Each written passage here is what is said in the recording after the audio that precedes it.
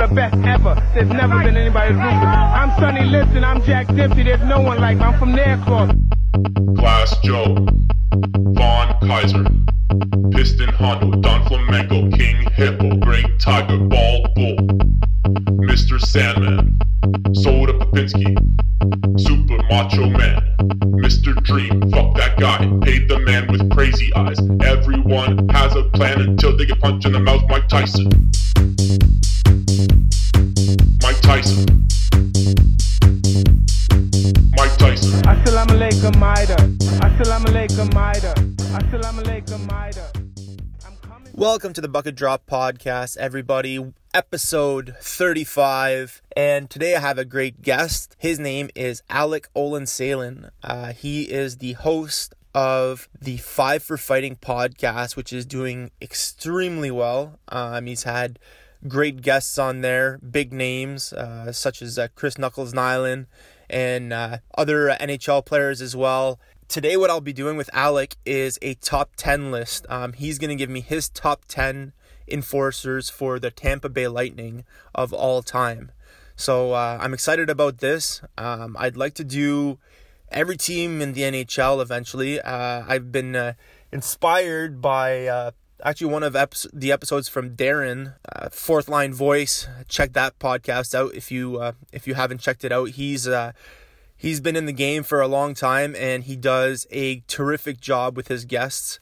He had an episode, Top 25 Enforcers of All Time in the NHL, with a guy from Twitter when Probert was king. And I actually got in a little argument with Probert was king on Twitter, but all in good fun. Obviously, with these top 10 lists, shining the light on the enforcers that played on different teams, and that's why I started the podcast. Obviously, shining the light on the enforcer role, that's why I started the podcast, and also, shining the lights on some of the guys that did it in the minor leagues, because they don't often get the recognition. Before we get into that with Alec, because like I said, his podcast is doing extremely well, and so is Fourth Line Voice right now. They were off for a little bit, and he's come back, and he's releasing episodes every Wednesday and every Sunday. As for me, I'm finding it a little bit hard to do some podcasts right now. I've got a baby girl, obviously, and she's beautiful. I was telling Darren I don't know how I created that thing. Obviously, thanks for mommy. But I'll try to release an episode every Wednesday, as I said on Twitter, but it'll probably go to every 2 weeks. Pretty excited today because that's another thing. It's summer, so it's beautiful weather. The beers are flowing, and a little tough to get in the mood to do the podcast.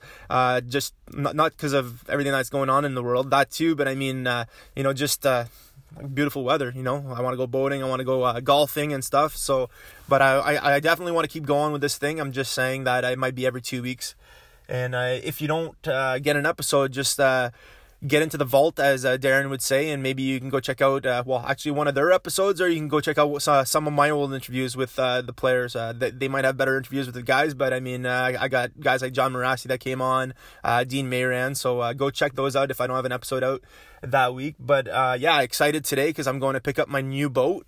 I'm driving about an hour away to go pick that up.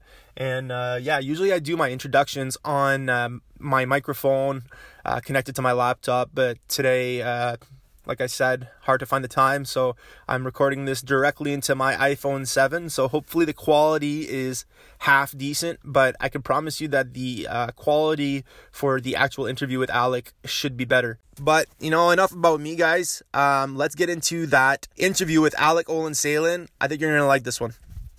So, today my guest is the host of the rapidly growing Enforcer podcast, Five for Fighting. He's had big names on his show, including Chris Knuckles Nyland, Rob Ray, and Stanley Cup winner Andre Roy. He also shines a light on the guys who busted their hump in the minor leagues. Currently ranked in the top 100 hockey podcasts in Canada. Welcome to the podcast, Alec Ohlensehlen. Thanks a lot for joining us. Absolutely. Thanks for having me. Nice pronunciation of the last name. You actually got it right there.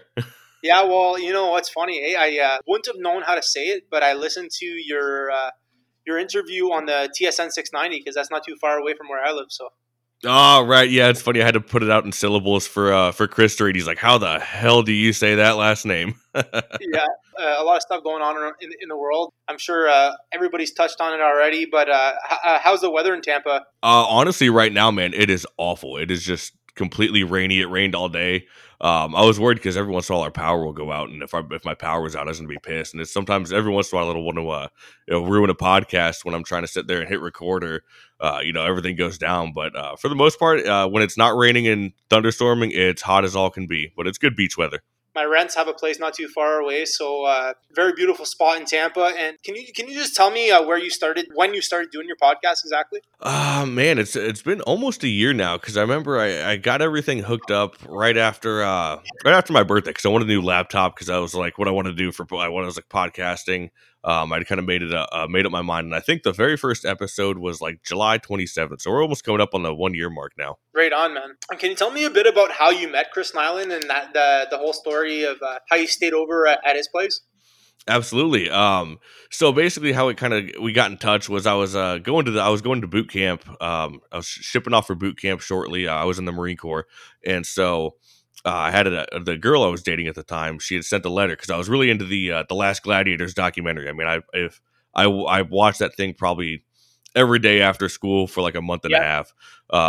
And so it was right after I graduated high school, and she sent a letter out saying, or sent like either a letter or an email, I can't quite remember, reaching out because of course you can go on Chris Nyland's website. It's called the Nyland brand. I think it's knucklesnyland.com, and he's got a bunch of apparel and stuff, but you can contact him through there.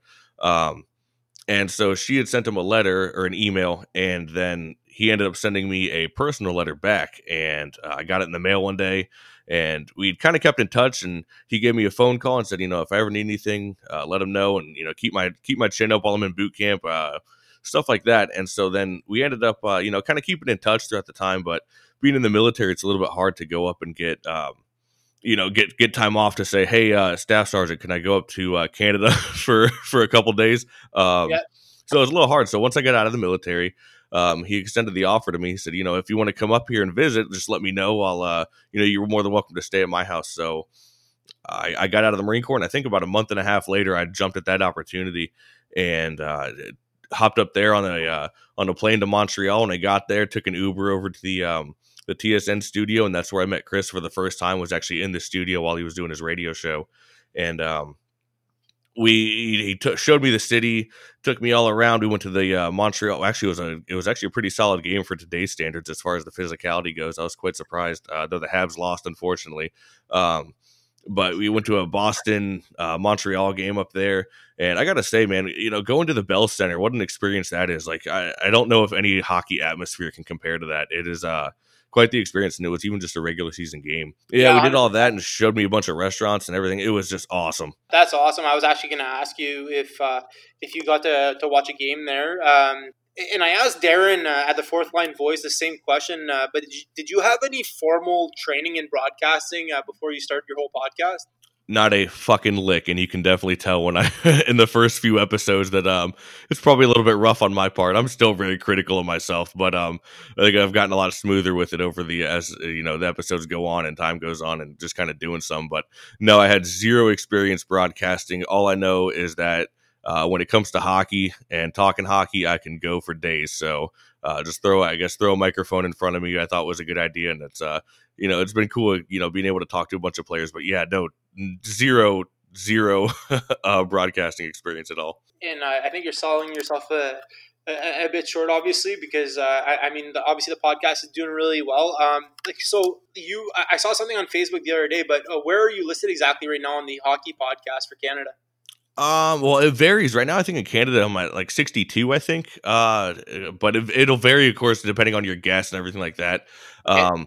I mean, my claim to fame, and me and Darren always joke about this, I was number one in Greece for hockey podcasts. So I don't know, whatever I'm doing, apparently the people in Greece like it. I don't know.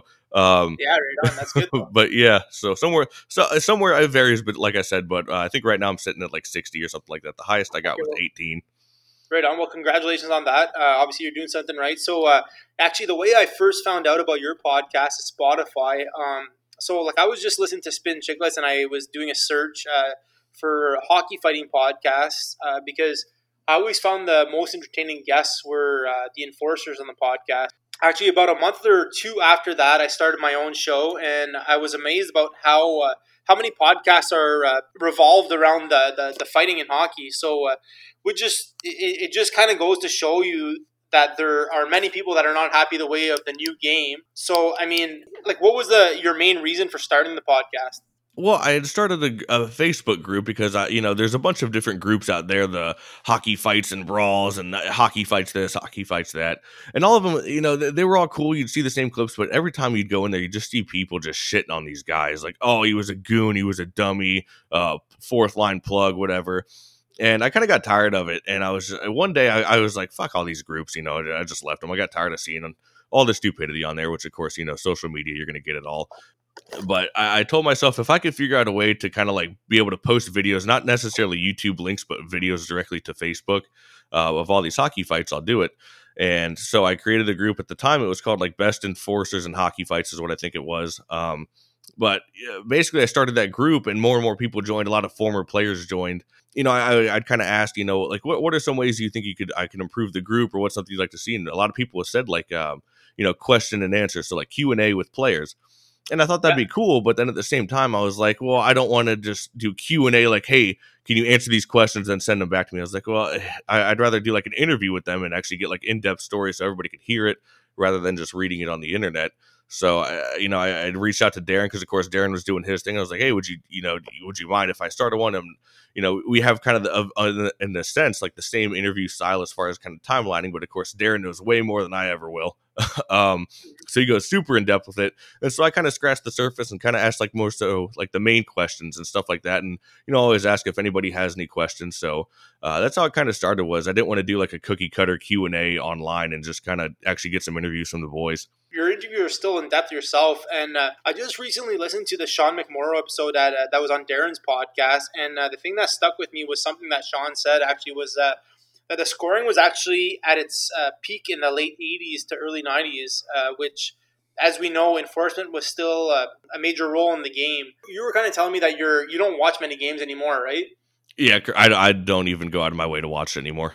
Just the physicality, I guess. Well, just the way the game is, there's no respect anymore, and it's everybody can run around and do what they want. And of course, it's attributed to many factors, like the instigator rule and the clutching and grabbing isn't allowed as much. But just the general respect thing, and everybody's like a pretty boy now, and I don't mean that disrespectful. Obviously, these players are top tier athletes, and they're the best they've ever been with modern technology and training.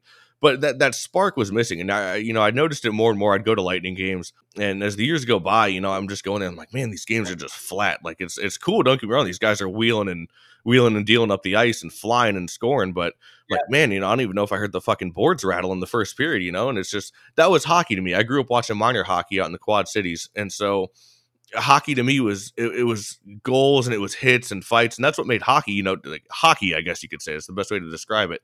And now it's gone so far off to the other side to where it's more so like a game of shinny, I guess. No, exactly, 100%. Like, you've been doing your podcast a while now, but what would you say has been the most rewarding? Honestly, I don't do it for personal gain or whatever. If the show gets big, cool. But hearing some of the players talking, you could tell it's almost therapeutic to them. I just interviewed a guy and then we bullshitted afterwards, and he's like, this is like fucking therapeutic to me.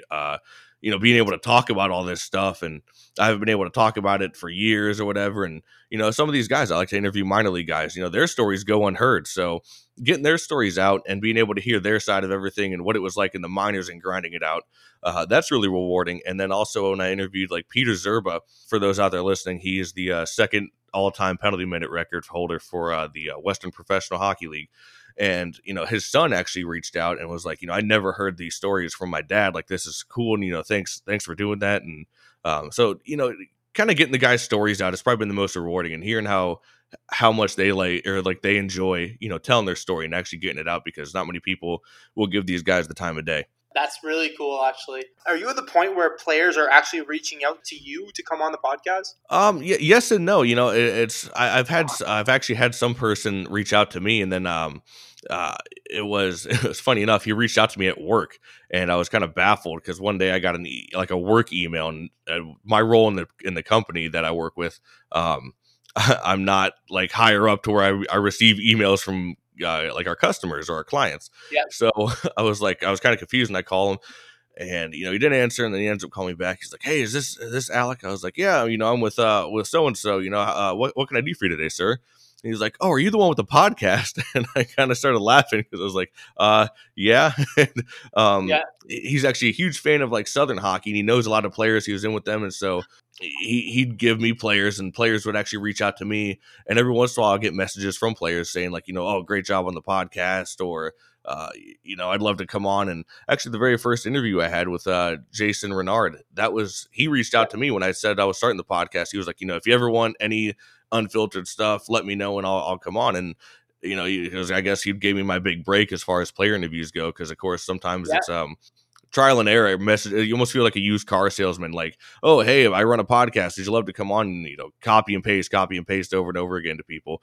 But when guys actually reach out, it's awesome. So every once in a while, you do get guys that reach out and would love to come on. You just mentioned Jason Renard, which I wasn't aware when I did my interview with him that he had done an interview with you. I kind of when I started my podcast, I just kind of added a bunch of people on Facebook that had a hockey had hockey interests or were friends with hockey players. He happened to be one of them, and he happened to be one of my favorite interviews. He's just that guy's a ball of energy. Oh, he doesn't hold back anything, and he'll just tell it like it is. And he was awesome. And I've had him on the show twice. I had him on for the very first player interview, and then I had him on for the LNH special that I did. So Renard's an absolute beauty. Always a good dude to talk to. No, exactly. And so I often hear you say on your own podcast that the people didn't come here to listen to our small talk. You're a guy from Tampa, so let's get into it. The reason that everybody's tuning in is the top 10 enforcers in Tampa Bay history. So I'm hoping to match 5 names from your list, and I'll be yelling like an old lady when that ball gets called out. So if you're at home and you're a hockey fighter fan, I suggest pausing the episode here, doing your own list, and turning this back on. So who would you have at number 10? So it's kind of funny, and I think I had mentioned it to you earlier when we were talking about doing the list. The Lightning really haven't had too much history as far as like tough guys go. They have, but most of the time that when they'd get a tough guy, he'd stick around for maybe 1 or 2 seasons. So it was almost kind of hard to actually pick, and I've gone back and forth on the list. And real quick before I get to my 10, I got 2 honorable mentions, and one of them is Mitch Fritz and Andy Bizu. And both those guys never actually played a regular season game with Tampa, but they were in Springfield, and Bizu played preseason games. Bizu tough as nails, huge penalty minutes out in Fort Wayne. Yeah, so those 2 guys never actually played, but they were in my honorable mentions. And Fritz ended up later playing with the Islanders and actually fought George Laraque for his first career NHL fight. So I'm a Habs fan, so I remember that fight very candidly. So absolutely. But yeah, so number 10, I started off, and he wasn't an absolute killer. He wasn't a force to be reckoned with too much, but a dude who just laid it all out, and he was there for the later years in Tampa, and that's BJ Crombeen.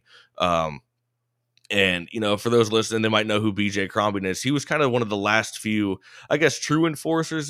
He could still play the game a bit because, of course, he had, he was there in the later years. But I always remember Crombeen would stick up for his teammates. And anytime any guys in Tampa would get, messed with, Crombeen would step in. And he was kind of the last guy on the roster to really do that. So I had to put him in at number 10. I would have felt bad leaving him out since he was kind of the last guy to do it. And, unfortunately, he's kind of known for that KO he got against Ronaldo when Ronaldo KO'd him in Philly. But just a dude, solid team guy, and he just didn't give a shit. He just laid it all out there. So I felt bad if I would have left him off for Tampa. So I got him down at number 10. Appreciate that you mentioned him because you kind of reminded me of him. And like obviously, you win some, you lose some with that Ronaldo punch. But who would you have at number 9? So number 9 is another guy who, he wasn't necessarily an enforcer, but when he'd throw down, he was a small guy, and a lot of people don't like him, but it was Steve Downey, and he played quite a few years there in Tampa. And I want to say he was actually the last player to ever have 200 penalty minutes, and I could be wrong on that, but it was when he was with Pittsburgh. But his time in Tampa, when he got there, he really flourished, and he could play the game too.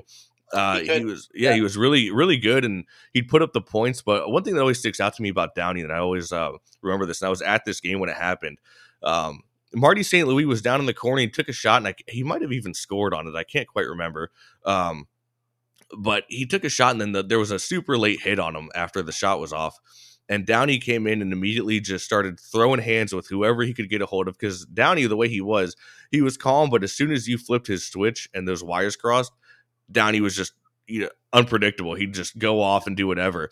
And he just immediately stuck up for Marty St. Louis in the corner and just started trying to pump the guy. And I remember the whole entire arena, Downey skating off the ice, because I want to say it was less than 5 minutes left in the game. So I want to say he got the gate because, of course, 5 minutes, not enough time to sit in the box. So the whole arena is just in there, just Downey, Downey, Downey. And it's like, you don't get that anymore. But he was kind of one of those, like I said, last guys to kind of bring energy to the team and everything like that. And was he necessarily an enforcer? No, but he would definitely throw down. And like I said, last guy to have 200 penalty minutes, I believe. So, he was busy, and he kept himself busy in the PIM department. No, for sure. And he threw some big hits. I know that he's got a bit of suspensions there, obviously. But I mean, if you're going to play on that side of the game, you're gonna unfortunately get a few suspensions along the way.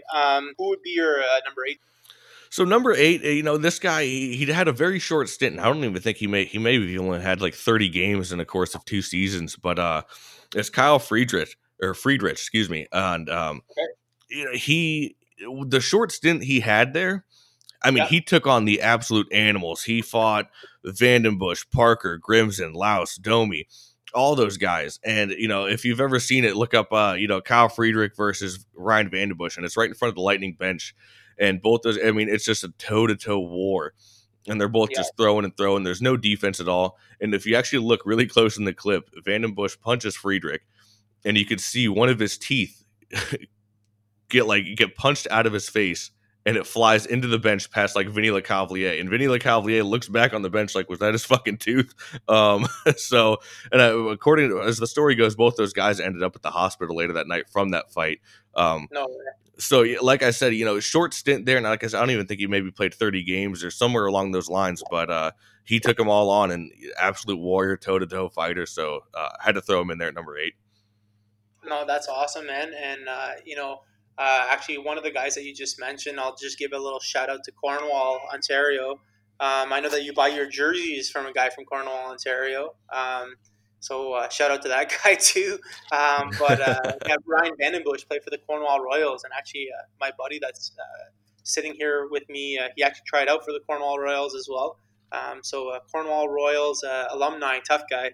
Who would you have as your number 7? So number 7, and he's one of my personal favorites, but according to the list, I couldn't put him higher as much as I wanted to, even though he's one of my favorites because I got to watch him. But it's Zenon Konopka, and that year he was there because technically he played, I guess, 2 seasons, but the first season he only played 7 games, so I don't really count that. So he was just kind of the only guy out there, and he wasn't the biggest guy. And of course, he had that big reputation in Syracuse. He was the captain in Syracuse when he was down in the AHL, and that was when they had friggin' Morasti, Sestito, and Konopka, and they were just going on a tear through that league, terrorizing everybody. But when he got to Tampa, he instantly became a fan favorite. And you always see him; he'll have like black eyes, little Band-Aid over the nose, whatever the case may be, and he's always still throwing hands and just standing up for the teammate and trying to get energy, because that year that he was on the team, it was 2009, and they didn't really have they weren't good that year at all. They were losing games, and they were bottom of the barrel team at that point. But Konopka provided everybody with entertainment, and there were signs everywhere for Konopka. Konopka is my fighter. That's one I always remember. There was the same girl, and you'd see it every time he would fight because they'd paint over to that sign. It was the same girl. She'd always have that sign up, and you'd always see it on like the TV broadcast and stuff like that. And one of the games that always stands out to me was like they'd been on a losing streak, and they played Washington, and Washington was like rolling through the league at the time, if I remember right. And he ended up fighting David Steckel in the corner. And I thought the roof was going to blow off because, he pumped Steckel. Steckel got him with a good left at first, and then he ends up just pumping him. And I remember being at that game, and the entire arena was just going crazy because the Lightning had won that game by a blowout, too. And then to get Konopka in there to just say fuck it and go out and just beat him on the scoreboard and beat him on the ice was awesome. So I got to give it up for Konopka. And like I said, as much as I want to place him higher on the list with the other guys that are on here, I can't do it, I think. No, for sure. And, like when you think about Boston, when they had, Chara, Lucic, Thornton, all those guys, right? I'm not saying that you become a tough guy in numbers, but you got to give credit to a guy like that, because he's the one guy standing up for the entire team. Absolutely, yeah. Konopka, he was actually the last guy to ever have a 300 penalty minute season. I think that was when he was either with Minnesota or New York. But yeah, last guy to ever have 300 penalty minutes, and you will never ever see that again in the NHL. No, for sure. That's why I respected Brandon Pruss so much, actually, because I know for a few years there, Pruss was basically like a middleweight playing the role of a heavyweight for Montreal. And then afterwards, obviously, the Montreal Canadiens went and got George Peros, which everybody knows what happened in that situation, which probably set hockey fighting back. One thing I was going to tell you guys as well about Konopka, and this is just like a side note, I guess. One of the guys that I had on my podcast is Jesse Winchester. He actually played for the Florida Panthers. He's a Cornwall, Ontario boy. He ended up playing for the Senators as well. But I had asked him who's the toughest guys you played with, and he did mention Konopka. Like everybody, when you think about the Ottawa Senators, you think about Chris Neil, but he was just saying you have no idea how tough Konopka is. So I think that's a pretty good pick, and that was my B in my bingo. So who's your next guy at? I was getting scared there that I wouldn't have any of your guys. Well, yeah, it's like I said, it's very hard to kind of do Tampa because it's just like onesies and twosies you got to pick from, so it's really a toss up. I think until you get till probably about the top three, everything's pretty much interchangeable. But the next guy I have on the list, and again, a guy who just played mean as hell and would lay dirty, or not dirty, but well, maybe dirty depending on how you want to look at it. But lay the checks down was Darcy Tucker, and he really kind of flourished with, I think, with Toronto when he got there. And that's where he kind of made his big name. But when he still played with Tampa, you can see some clips. He actually had a really good fight with Pekka when he was with Tampa, and I mean, just toe to toe for Michael Pekka to go throwing down like that. Awesome fight. But he would put up the points, and he'd also sit there and throw down when he had to. And there's actually a really cool video out there, and I'm a sweater guy, so he's in like that really ugly Lightning alternate, the Storm jersey, but he just starts shit at center ice against the Penguins, and I think it might have been against I think he tried to get after Kasperitis at the time, and stuff like that. He wasn't, like I said, an enforcer, but at the same time, he had those 3 years in Tampa where he was kind of making a name for himself, and so I had to throw him in there at number 6. Number 6, yeah. Yeah, no, and I'm a big Tucker fan myself. I actually like big fan of the guys that were instigators, to be honest with you. I played hockey myself, and I would have never been an enforcer in no shape or form. But those guys, it's the characters like that are missing in today's game. Now it's skill, speed, but you don't. The crowd doesn't cheer as much as they used to. That's my opinion. Oh, absolutely, and it's you're missing guys like that, and you have Marchand, which Marchand is a hell of a player, but some of the stuff he does, I think he should just absolutely get tuned up for, like licking Ryan Callahan in the face. And I remember I had Jeremy Yablonski on, and just had some very, very colorful language to say about Marchand. So, but you're definitely missing those villains, and like you have like the Tom Wilson and the Ryan Reeves, but it's just not the same when you had guys like that, or like like a Barnaby. Like I'm a huge Barnaby fan. As much as I wanted to throw him on the Tampa list, I didn't, just because he didn't play long enough there. But yeah, Barnaby was another one of those guys who just get under your skin, but he would back it up too. Barnaby would take his lumps and roll with the punches, but guys who would agitate and then throw down, it's kind of missing from the game. They'll just agitate, run their mouth, and it's just gone. Yeah, and he took on the biggest, baddest dudes that Barnaby, Chara a few times and everything else. So who do you got at number 5 now, my friend? So number 5, I have Brant Myers down, and Brant Myers, he had some great fights for Tampa, and he was there for a little bit, and he also fought, he fought plenty of guys. He had a really good one against Dan Kordic. He actually buckled Dan Kordic, and they have another one. I think Kordic actually got the revenge on him, but and he fought Gordy Dwyer, Kelly Chase, guys like that, and he didn't stick around in Tampa too long, but he definitely threw down, and absolute tough dude. And everybody listening, if you want to go check out that Dan Kordic fight, it's up on YouTube. And I think it's a lefty throws, and he just absolutely buckles him, folds Kordic like a lawn chair.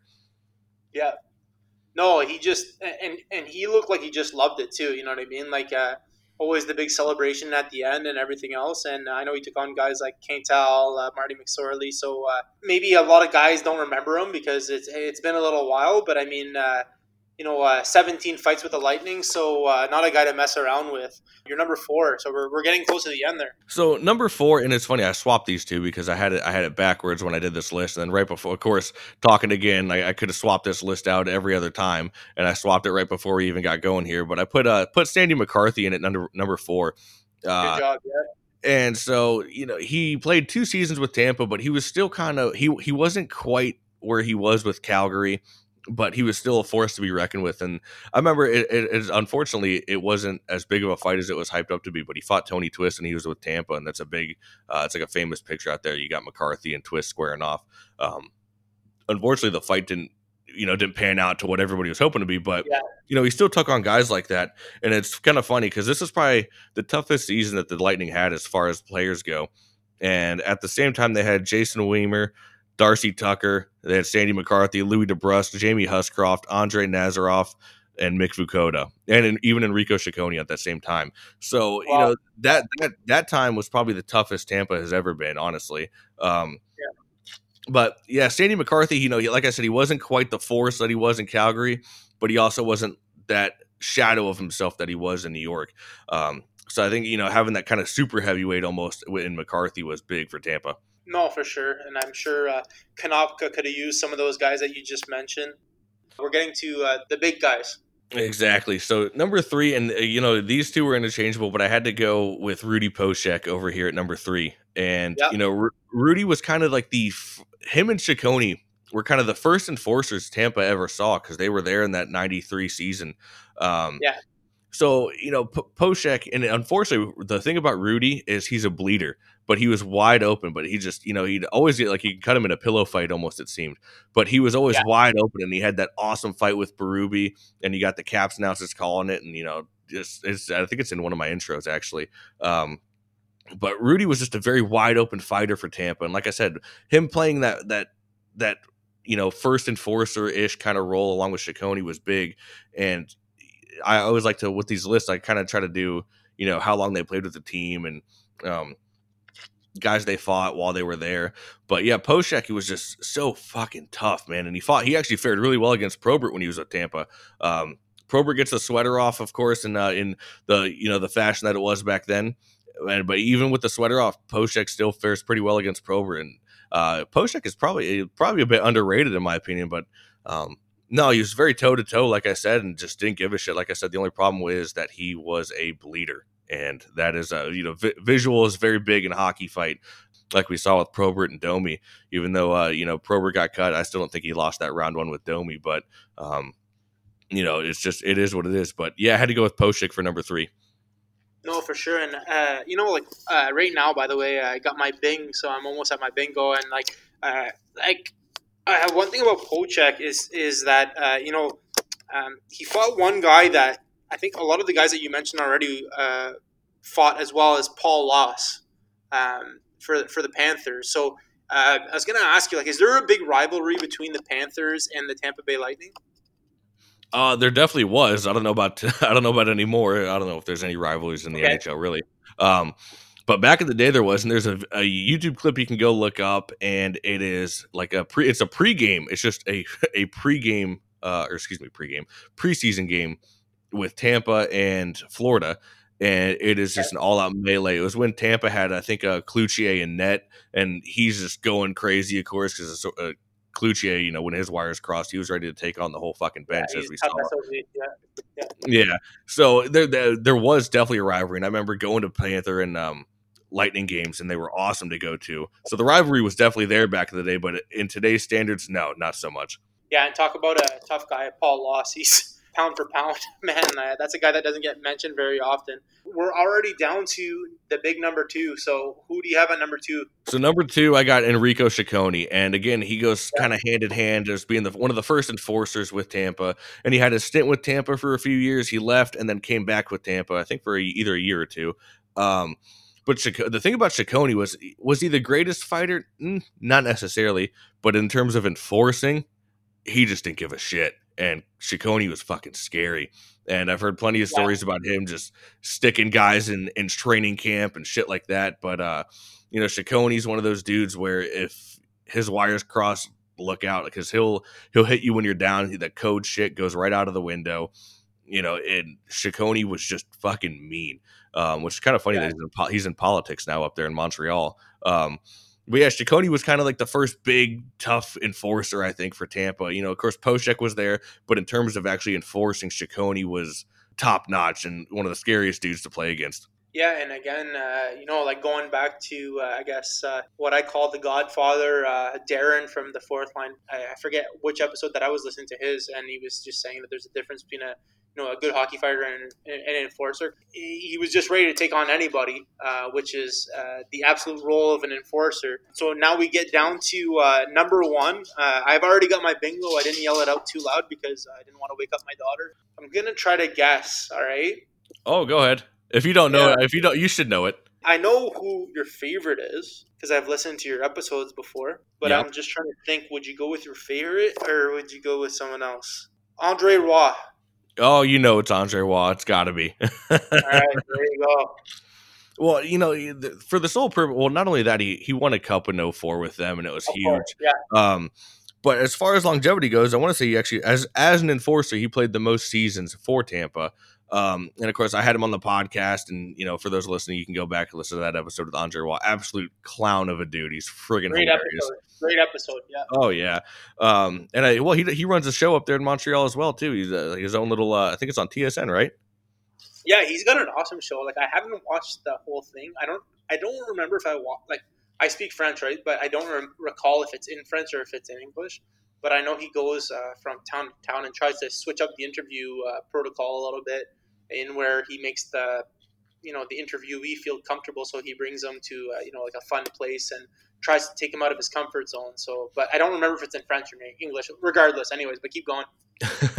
Yeah, so Andre Roy, man, he was just there for so many years, and he was kind of solo. He had Chris Dingman there for a little bit, but then it pretty much became the Andre Roy show out in Tampa. And another dude, he took them all on, and we talk about he fought like George LaRock and Domi and guys like that, and the whole city loved him and they embraced Roy. And he'd be on the bench sometimes. And I remember, and I probably told this story a million times. But the very first game he came back from Tampa to Tampa when he was with Pittsburgh, they picked him up off of waivers, I believe. He'd been scratched a couple games, and then Buffalo had dressed Andrew Peters. So the whole entire arena was just chanting, "We want Roy, we want Roy," and he steps over the bench. Whole place is going crazy. He's playing his shift, and then eventually he goes with Peters, and he ends up getting the W in the fight. And the whole place just erupts. And Wall really loved playing for Tampa, and he really he enjoyed playing for Tampa. I don't know how much he enjoyed playing for Tortorella, Yeah. But I had to be Andre Roy because, like I said, the longevity he had there and the impact he had, and he fought, was it Chris Simon? I think it was Chris Simon in the Stanley Cup Finals. Okay. I think in Calgary. So just another dude, and when he'd get mad and his wires crossed as well, another dude he'd get so pissed, and he ended up getting TKO'd by Riley Cote out there in Philly. And I think they fought again because I think they fought twice that game when he beat him the first time. Right when you said that his wires crossed, that's the picture that I have in my mind. Andre Roy is absolutely out of his mind. I mean, he wanted to go after Cote so bad. At the beginning of the third period, he was sitting right here beside me, and he was just shaking. He was so mad, looking at Riley Cote. And what he does over here, he's coming over, he wants to take on the whole bench. And, Torts has to sit him down because he's just challenging everybody. He's pissed. Yeah. But I had to do Andre Roy. And, he's my personal favorite because I grew up watching him. But even in terms of longevity and enforcing for Tampa, I think it's got to be Andre Roy. Yeah, no, for sure. A good singer too. Oh yeah, he's got some pipes on him. He even sings on the podcast at like the very beginning, I think. And it's funny because they actually had a section, not a section. It was like a segment on Sun Sports, which has the broadcasting down here. And he would do interviews like in the locker room with guys, and it was called Rapping with Roy. And it was one of the funniest things that we almost looked forward to that more than the game sometimes because it was just so freaking comical seeing Andre Roy interview these guys and everything. And actually, I was fortunate enough, Chris Nyland actually hooked me up with Andre Roy. Andre Roy happened to be in Orlando at the time, right? Like the day I got back from Montreal, it was the next day, I went out and drove out to Orlando because it's probably about an hour and a half drive. But Andre Wall was out there, ended up having beers with him for like 4 hours in a bar. I brought my buddy along and just telling stories and hearing him talk and everything like that. And it was awesome. Stand-up guy. And I don't have enough good things to say about Wall. And he was fortunate enough to come on my podcast and give me the time of day. But what an experience that was. And he's such an animated person. And you could tell he genuinely loved to fight. He didn't like the build up to the fights. And I think he goes into that in the interview. But he didn't like the build up. But when it came time to fight, he actually loved it. So it was really cool hearing him tell stories like that. My next part of the interview, if you will, is the interrogation. But before that, obviously you were talking about the Andre Waugh episode. Like I said in the introduction, you've had Rob Ray. Maybe if you can just plug in your socials, I mean, like, so they can go back and listen to that episode because it was a great episode. Oh, absolutely. So, well, if you just type in 5 for Fighting on Apple Podcasts or Spotify, you'll see it. And it's like the podcast art is just a bunch of different fights going on. It says 5 for Fighting on it. And of course, if you want to follow me on Twitter, it's at the number 5 and then 4 Fighting Pod. Instagram is just spelled out 5 for Fighting Pod. If you want to follow the Facebook page, it's a page on Facebook. Give it a like or follow it, and all the updates come from there as well. And it's just 5 for Fighting Podcast on Facebook. And that group I mentioned earlier, if you want to follow that group, is just I changed the name to it now, and it's kind of dwindled out some of the idiots, I think, which has been good. It's called Enforcer Appreciation, and basically we post videos from all the different leagues: LNH, WPHL, UHL, NHL, you name it. It's on there. There's a lot of former players and player fan interaction that goes on there, and it's awesome to see. So yeah, you go check that out. But that's where you can find all the updates as far as all my social media goes. Right on. So yeah, we'll move right along, and I hope you're ready to get grilled. So are we ready for the interrogation? Oh, I got a fat chaw on, and I'm ready to go, bud. Right on.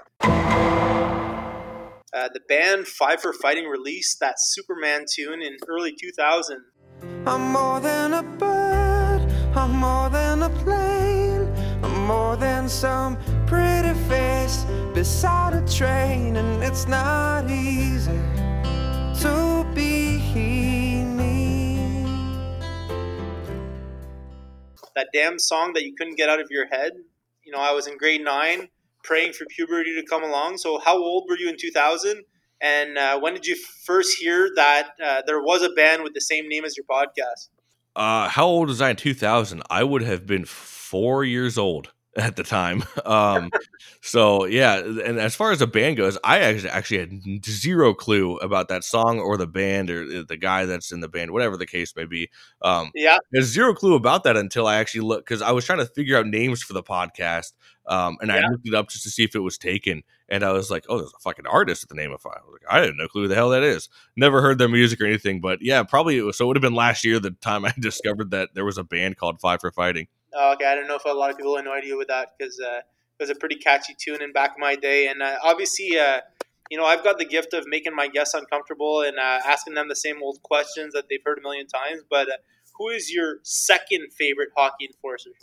Second favorite hockey enforcer is definitely John Nasty Morasti. It is John Morasti and Jeremy Yablonski. Morasti wearing a microphone. So we're going to bring this one right into your living room. These two are some tough combatants. They're going to throw it and fire it like pistons. Look at them. Bam, bam, bam. Boy, are they throwing punches. And this is a normal go-around between these two guys. Good friends, but not when they're in between the blue lines here. I tell you, these two have gone at it every time they played this year, and it starts right off the get-go. Boy, you want to talk about throwing heavy punches. Morasti, 174 penalty minutes this year, and when you look at Yablonski, he had 160, so they went at it. Morasti puts the hands up. Fans loving every minute of it. Pound for pound, one of the toughest dudes. As we're recording, it's his birthday today, and I've been posting nothing but Morasti fights all day. Nice. And actually, well, hey, speaking of sweaters, I just picked up one of his Syracuse game-worn sweaters today, so that was one of the ones I wanted to add to the collection. I have that one and one of his Sorrel Tracy LNH ones. But, one of the most entertaining fighters of all time, if not the most entertaining fighter of all time, toe-to-toe, pound for pound, didn't matter. He didn't give a shit. He'd hit you in the face. People are he's laughing, smiling, doing whatever. And there's that infamous clip of him in the cage show where the guy's just trying to hit him, and Morasti's sitting there smiling, laughing. And then he just throws 2 right bombs, takes the dude down. No questions asked, So definitely got to be Morasti. He's my second favorite of all time. I know the clip, and I think that we were separated at birth because definitely a big Morasti fan. Actually, I'll ask you the same question, but who was your second favorite hockey enforcer in the NHL? I know Morasti played a few games there, but I mean, in the NHL. In the NHL, well, of course, my first favorite is Chris Nine, but in the NHL, I gotta say Tony Twist, and there's a couple things that play into that with Tony Twist. I love his fighting style, and I know Darren has mentioned it before. And if you go back and you look at Tony Twist Jr. fights and look at it, the very last fight he ever had in his career, it is the exact same style, and he almost has that. I don't like his stance is it's kind of like the old, I don't know, like a 1930s guy with his pants hiked up and his fist out. That's what it reminds me of, but he had the same style, and he would just sit there and just cock that right hand back from like a mile away and just he wouldn't try to punch at guys. He'd try to punch through them. I mean, he'd break helmets. We spoke with Rob Ray on what the injury he sustained was, and it pretty much caved in his face. Yeah. And so that one's hard to watch because Ray was such a tough guy. Oh, for sure. But, and another thing that plays into the factor of why I like Twist so much is his mentality to the role of enforcer. And I think Darren has Jesus Christ, Darren, my check will be in the mail with how many times I've mentioned you in this damn podcast. So hey, drink every time you hear Darren. Yeah, exactly. No kidding. But it's because he's always got all the damn videos. He's got them all up. So, but it's an outtake of The Last Gladiators. And actually that's Chris Allen's documentary. You can go watch it. And there's a good Tony Twist segment in there as well. But the outtakes and his mentality of, pregame, he knows what he's there for. He's not there to score goals. He's not there to play patty cake. So pregame, he'd go get a sweat going, get just absolutely jacked, do some push-ups, and go sit on the other team's bench and watch them while they're practicing. Just basically the way he describes it is he's pissing on your lawn. And I love that mentality. And he's just there to intimidate. And he didn't care about that fight that night. He's like, I'm already thinking about the next fight. He's like, I'm not worried about tonight. I'm worried about the next fight, down the road. But tonight, I'm going to punch through your head, basically. And that mentality is just, you got to have a screw loose to do it. But I love that factor. And that's just something you don't see today. No, for sure. And, I completely agree with you. And, the fact that you just mentioned that Tony Twist story where he said, I'm pissing on your lawn. I don't know if it's just the brain injuries or what, but, I find the movie The Last Gladiators and Ice Guardians a little bit interchangeable sometimes, where I don't know which movie, the quote was from. I don't know. Do you ever have that issue? No, the only reason I don't have that issue is because I watched Last Gladiators for a month and a half straight. So I pretty much have that whole movie engraved in my head. But I know what you're saying. And a lot of the times people will, say that on social media or whatever, oh, this is from The Last Gladiators or this is from Ice Guardians. But they're interchangeable because it's kind of the same concept of everything, the role of enforcer. I find both movies are great, but I just find sometimes there's all this credit given to the Ice Guardians movie. The Last Gladiators, I would say, is kind of the first one, right? Oh yeah, it was the precursor to Ice Guardians, and it covers more of the old school guys. So Ice Guardians had a couple new school and old school, but Last Gladiators was all old school. It had Todd Ewan, Donald Brashear, Bob Probert, Marty McSorley, Tony Twist, Chris Nyland, had all the old school guys. So to get their take on everything is awesome. And then with Ice Guardians, it's kind of the newer school guys, or that I don't know, 95 on kind of era of tough guys. No, for sure, and I'm just trying to shed some light on that, on the movie that you really liked, the Last Gladiators, because for me too, that's one that I fell in love with right away. And when the Ice Guardians movie came out, I loved that one as well. But I don't find it gets mentioned enough. Oh, absolutely, and both of them, of course, are so well done, and it's cool that they shed a light on the enforcer role because, of course, it just doesn't get talked about enough. And, in today's hockey, it's almost looked at the dark times, or that's a bad time in hockey. We don't talk about that. The way I always describe it, it's it's on a book. The enforcer role is on a bookshelf, and people just want to leave it there and let it collect dust and don't want to sit back and appreciate it. Take it off the bookshelf every once in a while, open it up and, appreciate these guys. I'm not saying you have to be like myself where that's what I watch all the time. But, appreciate a little bit and, take the book off the shelf every once in a while and remember how good it was. Yeah. And I know that you have been to Montreal. So have you tried to put sin, and is it overrated in your opinion? I did. Well, it was funny because the first poutine I had was like was from McDonald's, so I don't think that's really really like the authentic poutine. But Yeah. no, I had one from an actual restaurant, and man, it was good. And actually, it's funny, they actually sell poutine out in the Tampa Bay Lightning Arena.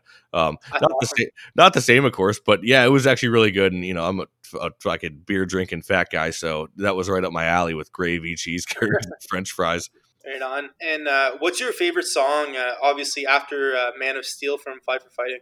Favorite song? I don't know. That's a lot, man. I'm a big metal guy, and I'm also a big country fan. So, it's polar opposites, I know. But my family was raised up north in the country, and then my dad, his side was down south in Florida. So I love country music, but I also love metal music. It depends the way the wind's blowing. I don't know if I could actually pick a favorite song per se. I guess country songs will go "Small Town Southern Man" by Alan Jackson. You can break the back, but you can't break the spirit of a small town southern man. And he bowed his head to Jesus, and he stood for Uncle Sam, and he only loved one woman, was always proud of what he had. He said his greatest contribution is the ones he'll leave behind, raised on the ways and gentle kindness of a small town southern man.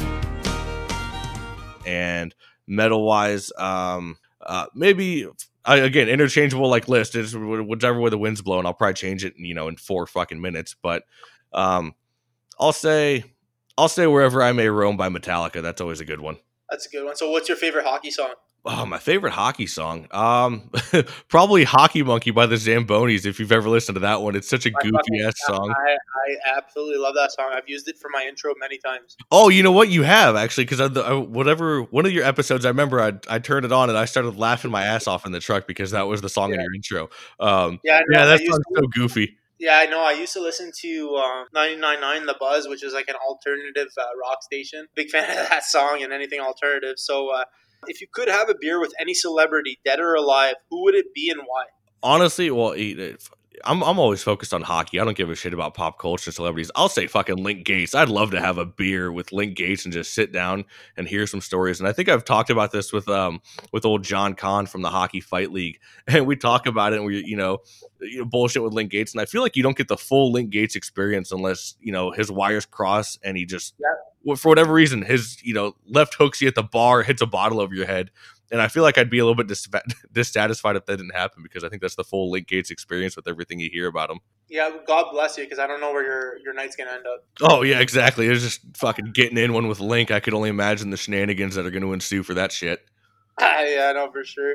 And we're getting to the end there, but I'll grill you a little bit more. So you get to pick one meal to eat for the rest of your life. What would it be? One meal to eat for the rest of my life. Oh, shit. I want to say pizza, but damn, sometimes I fall asleep after eating pizza, man. All those damn carbs. I'd say like a good steak, man. Probably steak. Like nothing better than a solid cooked fucking medium rare steak. I'll say that one. That'll probably be the meal I could have, as long as it's cooked right and it's medium rare every time and it's not like well done, so it's as hard as a damn hockey puck. I'll say steak. That's all right. You've been to Montreal to see a game. I know you're not a fan of the new game, but which rink in the NHL would you like to go see a game at? So Montreal was definitely bucket list for me, and the fact that I got to cross that off so early was just awesome. And I don't know if anything will ever compare to that, but I'd have to say maybe catch a game in MSG, the most famous arena in the world, I guess you could say, as they say. But yeah, I think it'd be cool to go catch a game out there and watching the Rangers play, I guess. To just get to experience MSG because, like I said, it's a renowned arena. So just to say I did it, I'd say my MSG. No, I really like that answer.